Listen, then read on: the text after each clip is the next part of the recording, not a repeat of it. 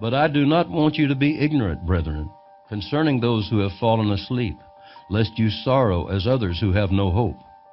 For if we believe that Jesus died and rose again, even so God will bring with him those who sleep in Jesus. For this we say to you by the word of the Lord, that we who are alive and remain until the coming of the Lord will by no means precede those who are asleep. For the Lord himself will descend from heaven with a shout, with the voice of an archangel, and with the trumpet of God, and the dead in Christ will rise first.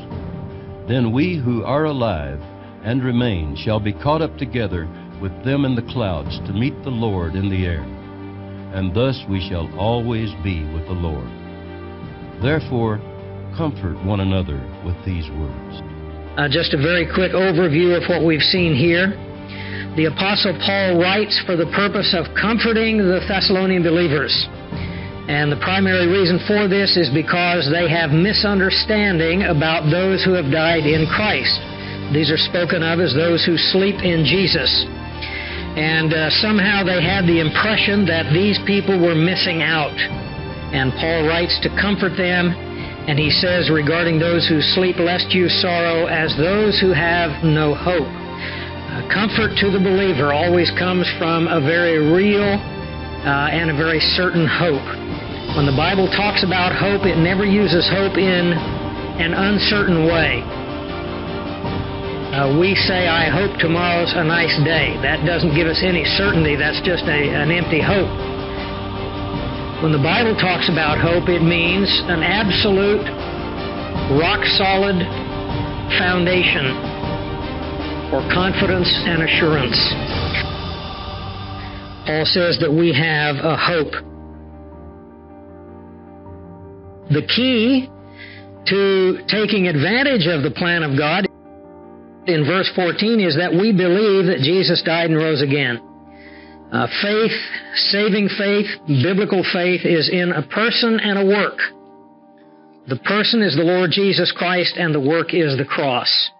So if we believe that Jesus died and rose again, we have a confidence that God will bring with him those who sleep in Jesus. When he comes, they will come.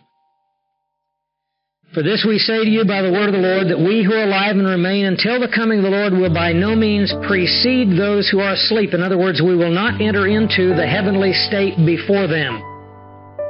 We don't have an advantage by being alive when Christ comes. As a matter of fact, he's going to show us that they're the ones who have the advantage. We tend to look at this in a backward fashion as Christians regarding believers who have died. Perhaps a young man or a young woman dies at the age of 17 or 18, and we say, oh, what a tragedy, they never had the opportunity to live. The Christian perspective is, what a marvelous thing that they are now in the presence of the Lord and they didn't have an opportunity to mess up. They don't have all of the faults and flaws and failures that we tend to stack up in our lifetime. And so Paul says that we're not going to have an advantage over them. In fact, as he goes on in verse 16, describing the rapture of the church, he says, the Lord himself will descend from heaven with a shout, with the voice of the archangel, and the trumpet of God. The dead in Christ will rise first, and we who are alive and remain will be caught up together with them to meet in the clouds to meet the Lord in the air, and thus we shall always be with the Lord. So here's the scenario. Some believers are going to be living on the earth. Some believers, many, will have died. Christ descends from heaven with a shout. What that shout will be, we're not told unless you believe like I do. In Revelation chapter 4 and verse 1, John hears a shout, come up here. And that shout comes with a voice like a trumpet. Then he says, with the voice of the archangel. The archangel is Michael, and Michael is significant at the rapture of the church because he's the commander of the armies in heaven for a particular purpose. Who can tell me what that particular purpose is? The defense of Israel. Now, don't you find it significant that when the Lord calls the church out of this earth, Michael is on hand because of his particular role in the defense of true Israel. I think that's significant. He who testifies to these things says, "Surely I am coming quickly." Amen. Even so, come, Lord Jesus.